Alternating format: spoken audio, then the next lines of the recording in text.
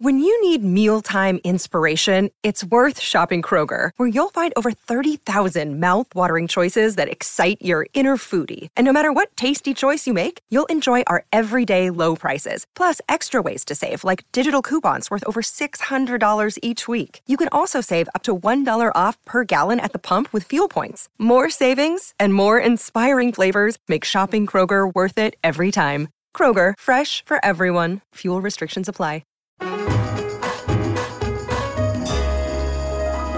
Thank you, ladies and gentlemen. Welcome to The Late Show. I'm your host, Stephen Colbert.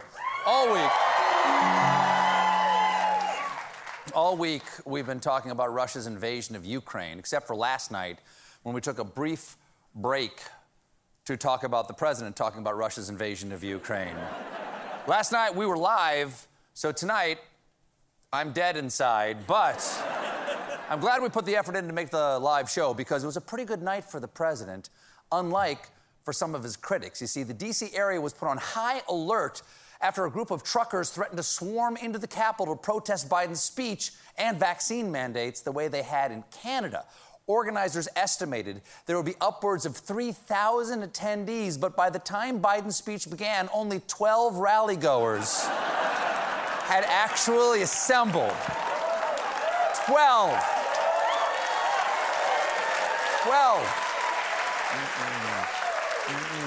And most of them just wanted to see truckers so they could do this. Take a look at how empty this rally was.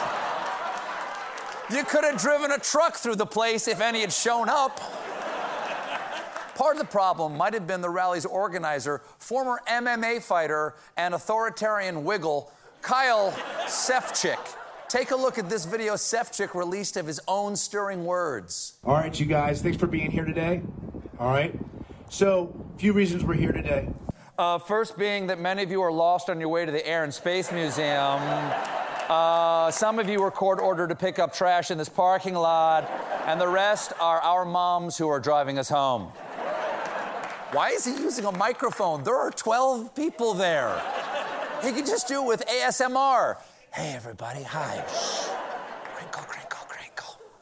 Despite crippling financial sanctions and Russian dressing being pulled from the shelves of your local Kroger, the invasion of Ukraine continues. Russian forces have captured their first city and intensified their criminal attacks on the defenseless civilian population. But fierce Ukrainian resistance continues to deny the Kremlin the easy victory it had anticipated. In fact,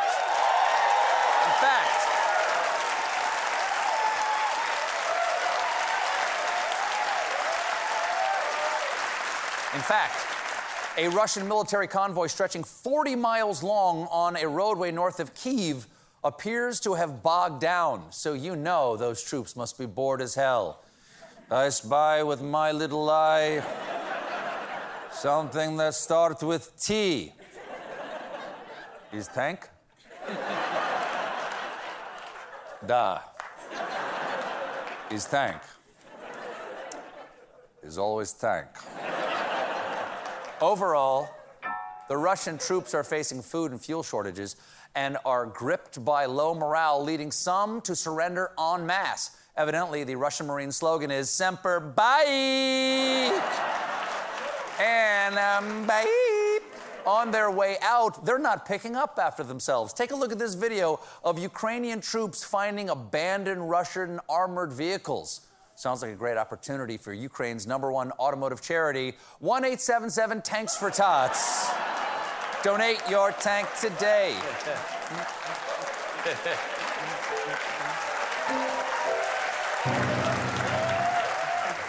you.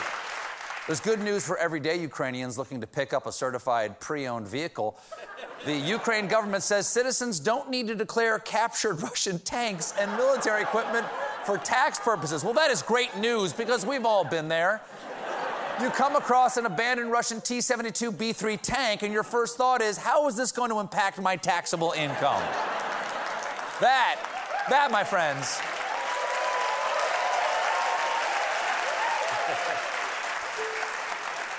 that's when you call the rogue military tax accountants at the CPA team.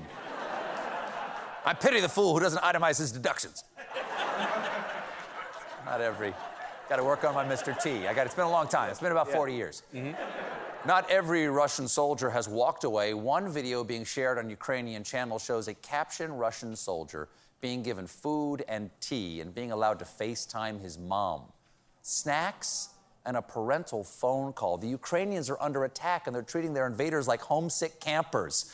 Yes, we know you're far from home and it is very scary. Why don't you give me your gun? Okay, you take this yarn and go make an invasion bracelet over there. Dimitri's already started on one. Go hang out with Dimitri over there. You guys are both Russian.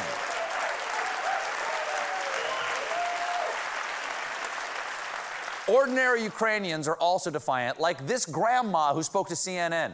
Let those Russian come here, she says. We are ready to greet them. How did you learn how to make Molotov cocktails? Google helped, she tells me. You Googled it. Of course, she says. Ugh. Googling Molotov cocktail recipes is always such a pain, because first you have to scroll through a whole blog post. As a busy mom, it can be tough to find an explosives recipe that works for the whole family. By the time I get Kaylee and Braxton home from soccer practice, I just want a 30-minute way to vanquish the armies of darkness. Thank goodness for my Kosori air fryer. Then there's this woman from the city of Konotop, am I saying that right? Konotop, who cursed the Russians literally. Do you know where you are? It's Konotop. Here, every second woman is a witch. Tomorrow, you'll no longer be able to get your penis to stand. Wow. Oh! Oh! Oh! Oh! Wow. The Wicked Witch of the Eastern Bloc. I think we have some more footage. I'll get you, my pretty, and your little dong, too. Nearly the entire world has united in its condemnation of Russia. In fact, one of their last remaining allies is Belarusian strongman Alexander Lukashenko, seen here dressed in the pubes of his enemies. Got some very old enemies, evidently. Unfortunately for Putin, Lukashenko might not be the sharpest turnip in the basket, because yesterday a reporter tweeted out this photo explaining that Lukashenko was addressing his Security Council, showing planned troop movements, infrastructure targets, and a plan to divide Ukraine into 4 parts. This guy is worse than the dumbest Bond villain. As you can see from this map, Mr. Bond, I have detailed plans to take over Ukraine. Promise not to memorize it. I will now leave you to a very slow and unsupervised death, and I will just leave my cell phone right here. Even worse. Thank you. Even worse. Thanks. Well, I'm an actor. Even worse, the map suggests that Putin is considering attack on Moldova. That's right, an invasion of Moldova is being Moldova. Nothing, Joe? Thank you. Wow. Yeah, I was laying bets downstairs if you were going to do that. I was like, okay. The sanctions continue to rain pain. Visa and MasterCard have blocked Russian banks from their networks. It explains their new slogan, Visa, it's everywhere you want to be because you don't want to be in Russia. This is old school. This is 1981 out here. In his speech last night, Biden took the fight directly to Putin's cronies. The United States Department of Justice is assembling a dedicated task force to go after the crimes of the Russian oligarchs. We're joining with European allies to find and seize their yachts. You hear that, oligarchs? The feds are looking for your luxury ships. They've made a game of it. Yahtzee! Turns out... No, I don't want your pity rim shots. Turns out there's a little section of the Constitution that allows Congress to grant letters of marque and reprisal and makes rules concerning captures on land and water, which means the government can empower private individuals to legally seize foreign vessels. And there's no better private individual for this job than Dog the Boaty Hunter. Thank you. The long swim. There's a long swim right there. In order to get around Putin's internet censorship at home, people around the world are letting Russians know the true nature of this war by posting Google reviews for restaurants in Moscow and St. Petersburg with the information about the events unfolding in Ukraine, with messages like, "Your president started a war against Ukraine. Your government is lying to you. Please stop war against your Ukrainian brothers. Give peace a chance." And "This is a no-win situation for all." That last one is actually the slogan of the Moscow Taco Bell. We got a great show for you tonight. Up next, living the Americone dream.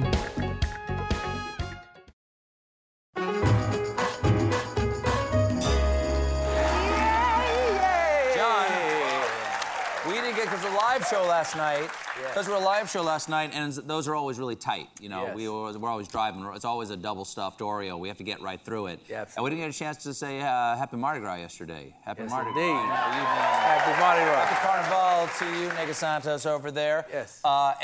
So did you celebrate Mardi Gras in any way? Yeah. I just put on some Mardi Gras tunes in my dressing room and danced. Just marched around by yourself? Yeah. My own one-man crew? Yeah, one-man crew. John, I hold in my hands here. I got the cards for our two guests tonight. Two very exciting guests. One is one of my favorite performers, Andy Serkis, is going to be here. He is the new Alfred Pennyworth in the new Batman, which you can't see in Russia.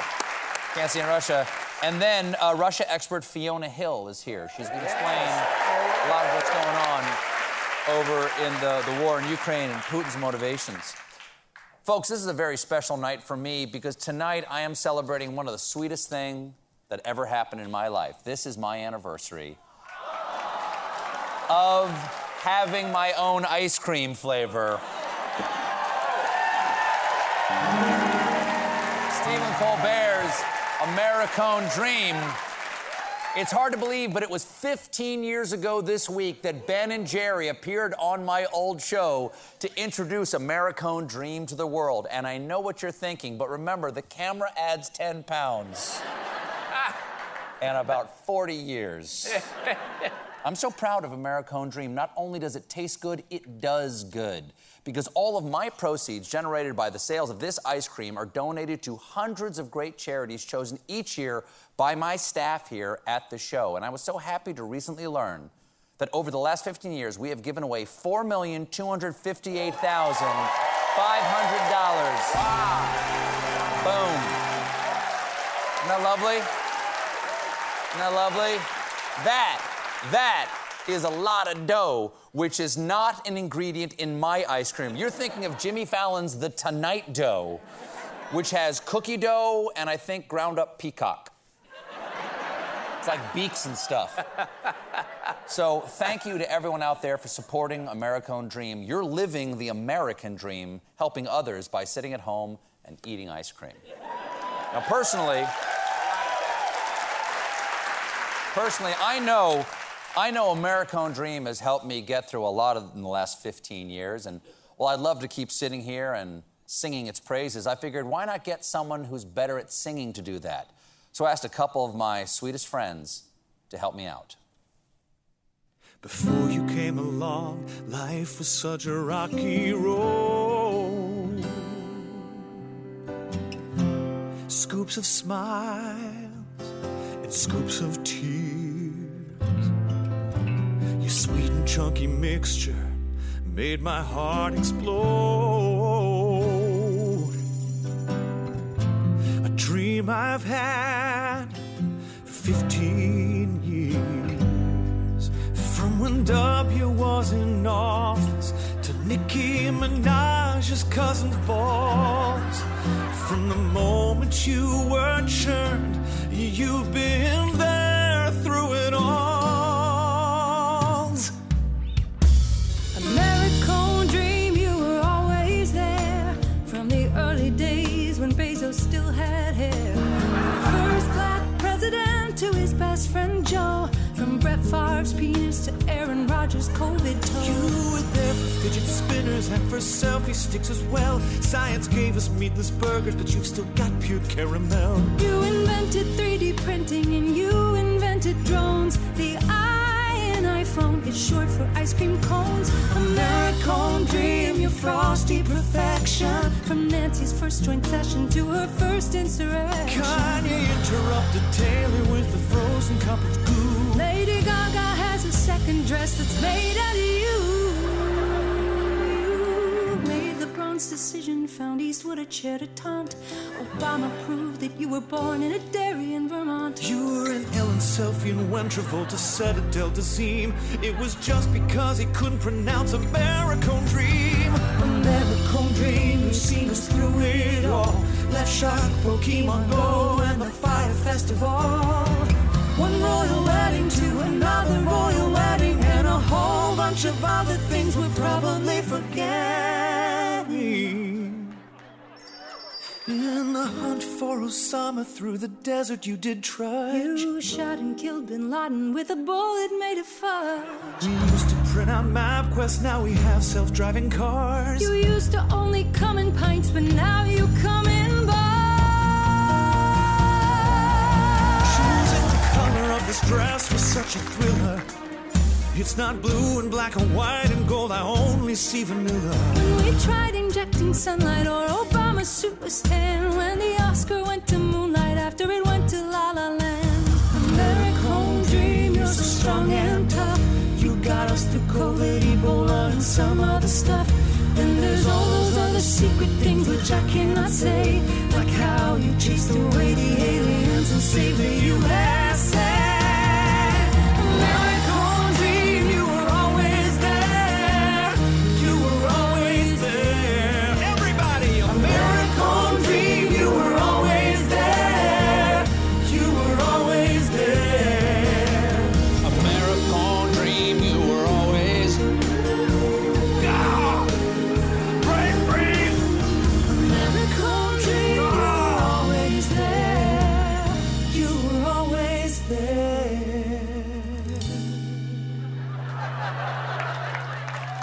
Thank you, Josh Groban, Sara, Bareilles, Ben, Jerry, and all of you for eating my ice cream, and my entire staff for helping to give all that money away.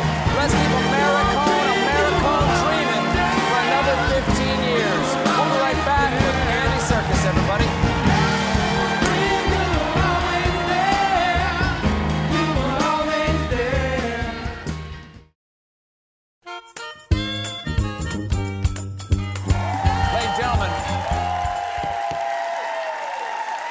Welcome back. Folks, my first guest tonight is an actor and director you know from the Planet of the Apes films, Black Panther, and my personal favorite as Gollum in The Lord of the Rings. He now stars in The Batman. Our accounting friends at Wayne Enterprises are coming for breakfast. Here? Why? Because I couldn't get you to go there. I haven't got time for this. It's getting serious, Bruce. If this continues, it won't be long before you've nothing left. I don't care about that. Any of that. You don't care about your family's legacy? What I'm doing is my family's legacy. If I can't change things here, if I can't have an effect, I don't care what happens to me. That's what I'm afraid of. Alfred, stop. You're not my father. I'm well aware. Please welcome back to The Late Show, Andy Serkis. Saw that clip. I just saw the new Batman. I love your Alfred Pennyworth, as I said just then. How is your Alfred a little different than previous Alfred Batman relationships we've seen before? Well, Matt Reeves, who wrote and directed it, wanted to create a sort of an emotional relationship, but a very deeply emotional one, which is sort of they're not kind of on song as they normally are. Alfred and Batman going out and facing the foe together. He wanted to create tension in the relationship. So it's basically all around how we meet Batman, which is Rob Pattinson's Bruce Wayne is very vulnerable and he's on a bit of a self-destructive mission and he's pushing at Alfred, as you saw from the clip. He's sort of pushing him away, and Alfred just feels like he can't connect with him. He'll never fill the void of being a father figure for him. So it's it's kind of really, it's shifting sands, their relationship. And without giving anything away, and I don't think I'm giving anything away by saying this, is that this isn't really an origin story. It's in media res. You're into them. He's already Batman, and you're already worried that he's out there being Batman. Absolutely. I mean, he's causing himself he's going out every night trying to be a vigilante, but he's, you know, he can see the self-destruct button going, and he sees the pain that he's in. There's so much anticipation for this movie right now that it's actually being used as a cudgel against the Russians by not playing it there. It's one of the sanctions being leveled against Russia is they don't get this movie. That's right. Very powerful. You're a very powerful position right now. Well, the movie's a powerful thing. It is a very powerful thing. You were in Black Panther, Venom, Let There Be Carnage, you directed. But now you're in the Batman. Okay, so legally I have to ask you, are you a Marvel guy or are you a DC guy? And be very careful how you answer this question. I'm just thinking who's going to employ me the most after this moment. Well, no, look, I love both worlds. Real courage. Because, look, I mean, I love the brightness and the boldness of Marvel stories. Look, they're all mythologies, and I do like the darkness of DC. Well, they're kind of fairy stories themselves, like Tolkien is. It's a type of modern fairy story. They are, look, for our generation, or for the, you know, which is why they are so important. As you know, they touch on real human emotions, on world, you know, events, on what's going on around us. They are great allegories for our times. You know, well, we human beings learn through storytelling. Correct. And this is a common story for all of us to share, and it builds a sense of community. Yeah. And one of the greatest communities that you've been part of is, of course, The Lord of the Rings, which just celebrated 20 years since it was first released. And I can't believe we wanted to market here some way, and Billy Boyd and Don Monahan called and said, "Hey, we want to do something with you," and so we came up with this rap song to celebrate it, which you were part of. We have a little clip right here. It was incredible. You did such a great job. Lord of the Rings is the #1 trilly. Ask anybody and they know the dilly. From Jacksonville to Manila, Philly. Ask all the fishes, the seaweed, the krilly. So there you are, the fishes, the seaweed, the krilly. The official celebration right there. I said when you sent that shot in, of you looking through that watery surface, oh, that's great. What effect did we put on that? They said nothing. That's what he sent. So a director to the end. What were you shooting this through? A fish tank? Yeah, no. I just found a nice big bowl at home, filled it up with water, and I thought we've got to make something out of this. You know, it's a little snatch. So I just got my iPhone, stuck it underneath a bowl full of water, and jiggled it about a bit. You know, that's it. That was about the size of it. Art on a dime with Andy Serkis. We have to take a quick break, but when we come back, Andy will show us how he did all the characters in his audiobook of The Lord of the Rings.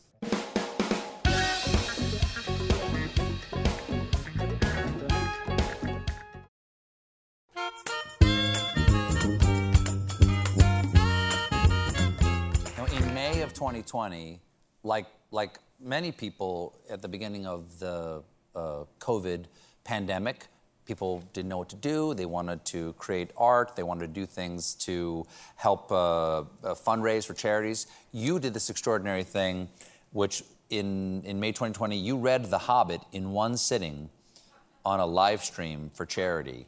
I heard clips of it. How long did that take you to do? It was altogether. It was about 11 hours and 5 minutes. And how often would you stop? Well, I literally had 4 2-minute breaks throughout the whole. Hours. Yeah. Because I wanted it to feel like I was. You know, the whole idea behind it was to take everybody, like you say, everyone was trapped indoors, nobody could go anywhere, and what better than to go on a quest, on a journey inside your mind? And I thought if I could at least take kids off parents, you know, who must have been going crazy at this point, you know, sit them down. My whole thinking was if they could sit their kids down and listen for 11 hours, it would let them get off and do something else. You know? Sure. So since then, people love this so much that, and I think this is a great idea, you have now done the full audiobooks of The Hobbit and The Lord of the Rings trilogy for Audible. What was it like for you to return to Middle-earth for that entire thing? I have to say, you know, I've played some pretty physical parts in my time, but sitting in front of a microphone for 6 weeks to record The Lord of the Rings in entirety was, I think, one of the most draining and mentally exhausting. And I mean, audiobooks they're not easy things. I mean, I'm as I say, a physical actor, but actually it's a kind of, it's a test all on its own, and the levels that you kind of, the emotional journey, and also I was sort of channeling my friends who I'd acted with, for some of it, and making up new voices as well.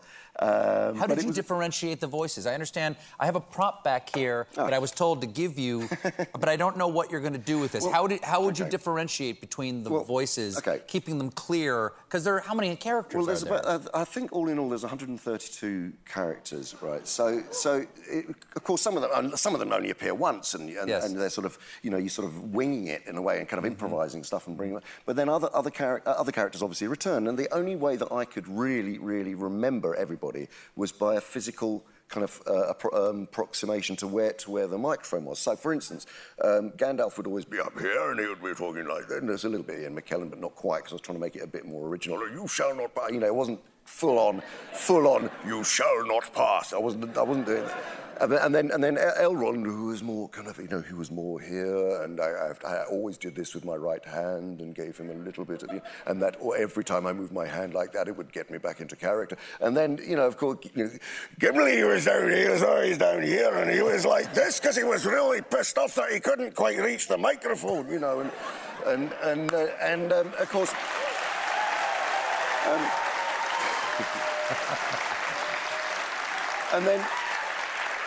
And then Gollum was sort of a kind of really, well, Gollum was on this side and Smeagol was on this side, and he would say things like, we want it, we need it, we must have Kiev. No, precious, they're going to impose sanctions. Sanctions, my precious. If they do anything, we're gonna give them back.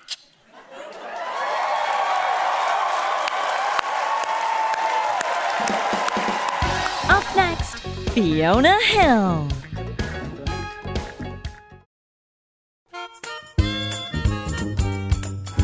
Welcome back to The Late Show. My next guest tonight is a senior fellow at the Brookings Institution who has advised 3 presidents on Russian and European policy. Her new book is There Is Nothing For You Here. Please welcome Fiona Hill. Thanks for being here. As I said, the book is There Is Nothing For You Here. U.S. intelligence officer in the Bush and Obama administrations, National Security Council Senior Director for European and Russian Affairs, 2017 to 2019. Though most people here might recognize you first from your testimony in the 2019 impeachment hearings. The first one, the OG, impeachment classic. You're a former intelligence officer. It's been 6 days since Russia invaded Ukraine, and the EU has showed unprecedented unity in response to this. What is most surprising to you about both the invasion and the response? Well, first of all, on the invasion, sadly, what's been most surprising is that it's gone on for so long. Because we were told that it would be a very, very quick lightning strike, take over the cities, and you thought that would be the same thing. Yeah, I think everybody did, thinking about the preponderance of power that the Russians have vis-a-vis the Ukrainians. Notwithstanding the fact that the Ukrainian military is actually fairly capable, but when they're facing an invasion force of almost 190,000 men with all of the state-of-the-art equipment that the Russians have got, we thought that they would have moved a lot faster. So we think, in part, that the Russians might have initially been trying to minimize casualties. And then in terms of what you said about the European response, was yes, we were pretty surprised by all of this as well. And I'm sure that Putin and the Russians have been quite surprised too, because there was an assumption that, for example, that a lot of businesses in Europe would have been very reluctant to pull back from all their investments in Russia, given oil and gas and the dominance of the Russian energy sector in Europe, that people would have thought, well, I don't want to freeze to death. So it was very surprising to see major oil and gas companies, for example, pulling out of Russia, along with all kinds of other businesses. So it's not just the government response, it's what everybody else has done on a level of business, commerce, and ordinary people. Well, so far, the government sanctions restricted airspace, banned Russia from SWIFT, They don't get to see the new Batman movie, as I was That's saying right. Andy earlier. What short of direct military intervention can or should be done, in your opinion? Well, there's all kinds of things that we could be doing now, and I'm sure that a lot of these are under discussion. It's very difficult for us to do something about the airspace over Ukraine because that would be seen as direct interference. But look, we've closed airspace to Russian commercial aircraft and also military aircraft. But there are humanitarian corridors that we might need to be establishing there because we've got hundreds of thousands of Ukrainians who are basically fleeing into all of the neighbouring countries. We're going to need to have a lot of medical assistance on the borders, for example, because I can quite well imagine that we would start to be helping wounded Ukrainian servicemen as well as civilians. And look, there's going to be an awful lot of assistance that's going to come in, not just for the refugees in places like Poland or Slovakia or the Baltic states or further afield in Europe. But you're starting to see people go in there to fight. And it's not just Ukrainians. I mean, Ukraine has an enormous number of heavyweight boxing champions of the world, including the mayor of Kiev. We've got two guys who Vitaly Klitschko, yeah. Exactly. And his brother who were there. They've made this amazing, set of videos for social media. You've got one of the current reigning heavyweight boxing champions who's given up his prize fight to go back. But you've got all kinds of people from around Europe now saying, I want to go in there and do something to help the Ukrainians, which is not something that I don't think that Russians would have anticipated. Well, you've studied Putin for decades, and you've met him many times. Yep. You say in the book, again, There Is Nothing for You Here, that you write about sitting next to him at a dinner. Why would Putin let someone who studies Putin sit next to him at a dinner, and what's his dinner conversation like? Is it light and sparkly? Is he flirty? Yeah. What's he like? Well, as you can imagine, it's pretty sparse. And the most disturbing thing of sitting next to him at dinner, and he actually was at this side right here, was that he didn't eat or drink anything. So that's why I'm not touching that cup of water, because, I don't know what you've put in it. He clearly doesn't even trust... Not even water? Yeah, he doesn't even trust his own, water and tea that's there. Tea, probably, we can think about putting the polonium in the tea for the former spy in London. Good reason for that. Was that the polonium in the sushi? Well, it could have been. It was in the tea in London. But he could think it's in everything. I mean, given, the risks inherent. Did you talk to him? Sort of.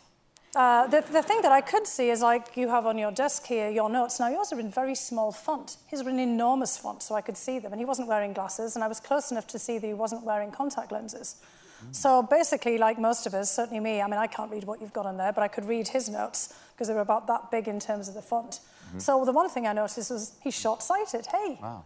He's not the Superman that we think of. So you can't read my card? I can't read your card, You can't see that I says, can't- I get her can't to see. drink the tea. Yeah, get her to drink the tea. Get her to drink the tea.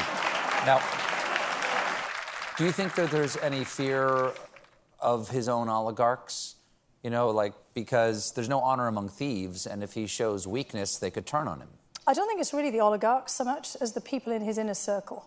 So the people who have come up with this plan of invading Ukraine with him, let's just say, first of all, it's not the Russian people, and it's not all the people in Russian business, but it's a very small circle of people that include the head of intelligence, for example, the head of the military, all of these security services. And these are not the kind of guys who have yachts off Monaco, basically palaces in Paris or anything like this. These are people who are very much rooted in Russia itself. And I don't think they're too worried about all of these sanctions and everything that's cut off because they're not invested in the West. They've really got that bunker siege mentality of Fortress Russia.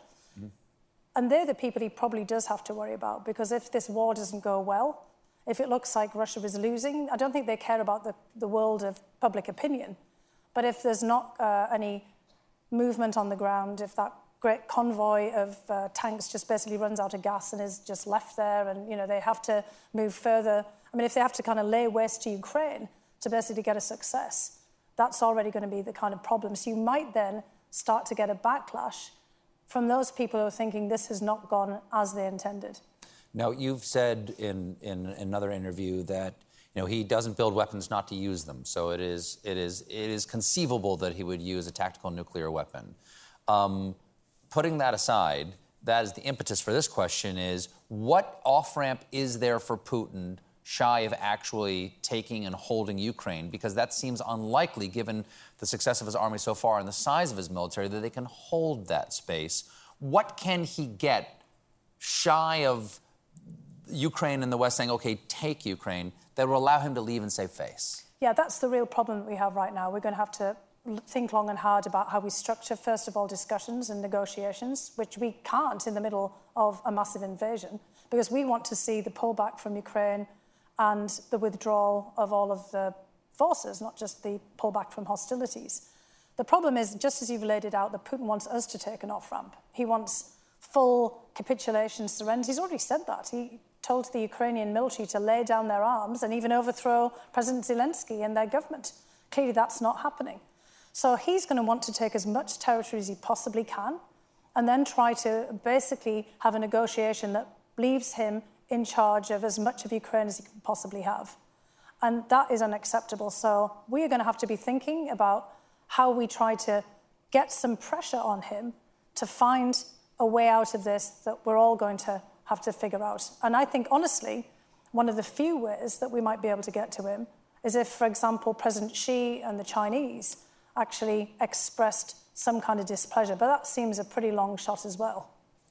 Well, Fiona, thank you so much for being here. The book is There Is Nothing For You Here. It's available now. Fiona Hill, everybody. This has been The Late Show Poncho with Stephen Colbert. If you're enjoying The Late Show Pod Show, leave us a 5-star review on Spotify or Apple Podcasts. Watch The Late Show with Stephen Colbert weeknights at 11:35, 10:35 Central on CBS and Paramount Plus. And for more exclusive Late Show content, follow us on Facebook, Twitter, and Instagram, and subscribe to The Late Show on YouTube. New CBS Sunday. You collect rewards, right? This is how I make my living. When something is lost, everyone's looking for something. He finds it. You strong swimmer? So-so. So-so's okay. Justin Hartley stars. How you survive, you make quick, smart decisions, and you never let panic take the wheel. Sounds cool. It is cool, actually. Very cool. Tracker. New Sunday on CBS and streaming on Paramount Plus.